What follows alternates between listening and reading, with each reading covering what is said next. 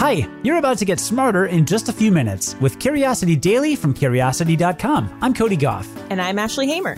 Today, you learn about some fun but practical tips for staying happy and healthy during a quarantine. And we'll do it with help from Captains Sig and Keith from Deadliest Catch and psychologist Renee Lertzman. But first, we'll answer a listener question about why we have birthmarks. Let's satisfy some curiosity. We got a listener question from Taha, who asks, why do we have birthmarks and or moles on our bodies? Great question, Taha. Short answer? You have a few different types of cells in your skin, and birthmarks and moles form because those cells aren't evenly distributed. Now, just to get our definitions straight, a birthmark is just any skin mark that's present when you're born. Moles can be birthmarks, or they can show up later in life. To be clear, scientists don't know why birthmarks form, but they have a pretty good understanding of how. To understand that, we have to go back in time to before you were born. Like 9 months before you were born, when you were just a clump of dividing cells. Those cells pretty quickly specialized and divided themselves into 3 layers. The inner layer formed most of your internal organs, the middle layer formed your heart, bones, and deep layers of skin, and the outer layer formed your surface layer of skin, your hair, and your nervous system. That outer layer was where pigment-producing cells called melanocytes were made. As all those different cells got jobs around your body, they spread out to the places they were needed. But they didn't always spread out properly. Sometimes these pigment-producing cells crowded together in concentrated groups. Sometimes those formed moles. Other times they formed brown, splotchy birthmarks. Something similar can happen with blood vessels, where an overgrowth of those cells in the surface skin can form port wine stains and other reddish or purplish marks. But here's something cool. Remember how melanocytes are formed out of the same group of cells that form your nervous system? Well, there's one theory that says some birthmarks might arise out of nerve cells that lost their way. These cells migrate to the skin to form nerves and end up getting mixed signals from skin cells. The result? They turn into melanocytes instead. So some of your birthmarks may have had a past life as a proto-nerve cell. Aww. Now, as you grow up, some of those marks may fade and new ones might show up. You'll want to keep an eye on that. The vast majority of moles are totally harmless, but since moles and birthmarks are, by definition, an overgrowth of cells, they do have the potential to become cancerous. If they're bigger than a pencil eraser, a funny color, or they grow over time, it's a good idea to consult a doctor. Otherwise, enjoy your moles and birthmarks. They're what make you unique. Thanks for your question, Taha. If you have a question, email it to podcast@curiosity.com or leave us a voicemail at 312-596-5208. How are you supposed to spend a bunch of time cooped up with roommates or family members and not let it drive you completely up the wall? We're welcoming back some of our guests from earlier this week to talk about surviving the widespread quarantines and shelter-in-place orders happening around the world right now. We'll start with Captains Sig Hansen and Keith Colburn from the hit show Deadliest Catch, which is now in its 16th season. These guys spend months at a time on boats in close quarters with their shipmates. So if anyone knows how to handle this kind of situation, it's them. We'll start with Sig's tips for what to do when tensions start running high. Honestly, you know what? When the guys get disgruntled, I've found that it's better to just not bark and scream and yell and just let them go.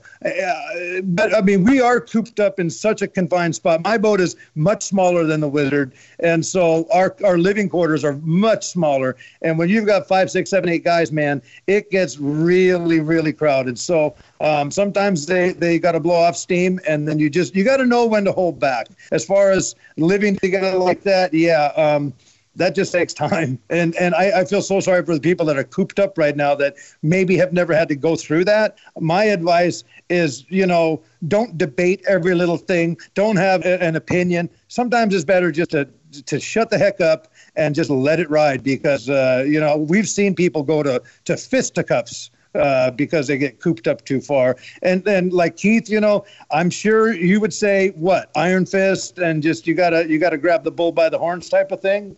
Well, I was going to talk if somebody would shut the heck up. Everybody has their own way of dealing with things. One thing is you don't want anything to escalate to the point where it's getting out of control. So, sometimes you just got to intervene and just get the guys to step away from each other and let people kind of work it out on their own and then get them back together working.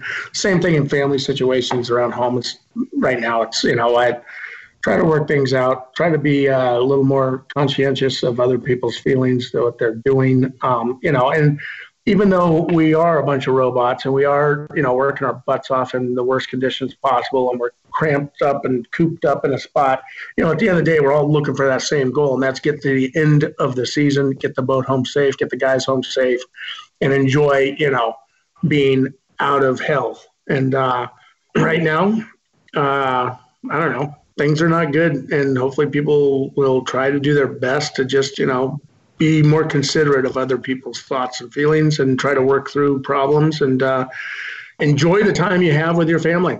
And at the end of the day, this is going to make us stronger. There's no question. I mean, the US of A is always a great place when there's adversity, and we come back fighting even harder than when we went into it. And I don't see this not being like that again. And ultimately, I'll probably be back in Seattle, and I'll see Sig, and we'll you can have your 6 feet distance. How about that? I'll give you 6 feet, 60 feet. How about that? I want a solid 12 from you, Sig. All right, solid 12, baby. You know what? No, but honestly, Keith, you're right. I think that you just got to have a common goal, and like in fishing, there's an analogy. We have a common goal on a boat, and that is to get the job done, no matter what it takes, and then just get it over with. And you're right. If you keep in mind that, there's a goal here, we have to reach a goal, and whatever it takes, that's it. If a guy can think like that, I think everybody's going to be a winner. Pretty straightforward advice. Just be choosy about which battles you actually want to fight, and remember that at the end of the day, we all have a common goal. Now that you know how to deal with other people, let's leave you with some advice for dealing with yourself. Dr. Renee Lertzman is a psychologist and engagement strategist with a focus on environment and climate. Her TED Talk about how to turn climate anxiety into action has been viewed more than 900,000 times. And we asked her what she would say if she could offer one piece of advice for people right now. I guess I would say, however you're feeling right now, whatever you're going through, makes complete sense. And as much as you're able to bring that attitude of acceptance and kindness towards yourself and extend that to those around you, the more capacity you will find to navigate and cope with what's happening and what's coming. So I would want to offer just a big permission slip, a big green light for us to show up as our full selves, to take risks, to be vulnerable, to really acknowledge the full spectrum that we may be feeling lots of things right now, including, from the depths of despair to glimmers of hope and optimism, and that it's all okay. So I would want to really encourage people to be extra attentive to ourselves, our kind of in our own well-being right now.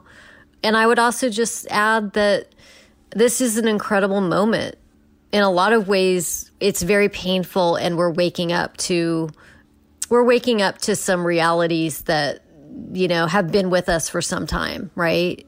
And the more we can really, I think, hold each other in that space of almost like we're going through a rite of passage, I think we can get through this and navigate this as best as we can. So that's what I would say. You can find links to learn more about Dr. Renee Lertzman, including a link to her TED Talk, in today's show notes. We'll also include links to learn more about Deadliest Catch, which you can catch Tuesdays at 8 p.m. Eastern on Discovery. Before we recap what we learned today, here's a sneak peek at what you'll hear next week on Curiosity Daily. Next week, you'll learn about how ultra-processed food took over your shopping basket, an undersea discovery that's good news for finding life on Mars, which we lose first, brain or brawn, and more. Okay, so now let's recap what we learned today. Well, we learned that birthmarks form when pigment-producing cells spread across your body and concentrate in certain spots during development. Moles are mostly harmless, but keep an eye on them because they do have the potential to become cancerous. And we learned great ways to deal with people in close quarters. And honestly, I think these are great tips to deal with people at all times. You don't have to have an opinion about everything. You should pick your battles, and you should let people blow off steam when they have to. And right now, we're all working toward a common goal, and that's a good thing to remember. Yes, and you have permission to feel what you're feeling right now. Feel those feelings. It's okay. And for a quick update as to why Ashley and I keep mentioning quarantines and shelter in place on this podcast, the last time we were in the office recording together was March 11th. So it's now been more than 6 weeks since Ashley and I have been in the same place. We've been recording this whole time from our bedrooms at home over video conferencing, and then I just sync up the audio afterwards. And here in Illinois, as of the time of this recording, shelter in place is supposed to end in about a week, but everyone is saying it's going to be extended. Wisconsin's just like an hour north of us, and their shelter in place has been extended into late May. So, you know, we're going to be in this for a while. So it's very top of mind. It's kind of hard not to think about, but we're doing well, right? Yeah, I think it's kind of the new normal for me. I'm doing a ton of cooking. I'm hanging out with my cat and my boyfriend a lot and trying to go to the grocery store as little as possible, which is hard for me. What about you? Yeah, no, I mean, it's, you know, I'm glad what Sig and Keith said. It's like, I live with my wife, who is my favorite human being on the literal planet. There's no one I'd rather be quarantined with. But there's times when, you know, the two of us are just like, it just gets draining and we're just like, I want to do anything else right now. But, you know, you try and apply the tips and advice that we've been talking about on the show and do your best. And so far, you know, so good. Anyway, I'm glad we get to keep entertaining you during these times and hope that you stick around for more Curiosity Daily next week. Yeah, I hope everybody is staying safe and healthy, and we'll get through this together. And by the way, if you're looking for something to do this weekend, we're just a few reviews away from having 500 reviews on Apple Podcasts. So hop on over to your Apple Podcasts app and give us 5 stars. We'd super appreciate it. Today's first story was written by Ashley Hamer, who's the managing editor for Curiosity Daily. Today's episode was produced and edited by Cody Goff. Have a great weekend and join us again Monday to learn something new in just a few minutes. And until then, stay curious.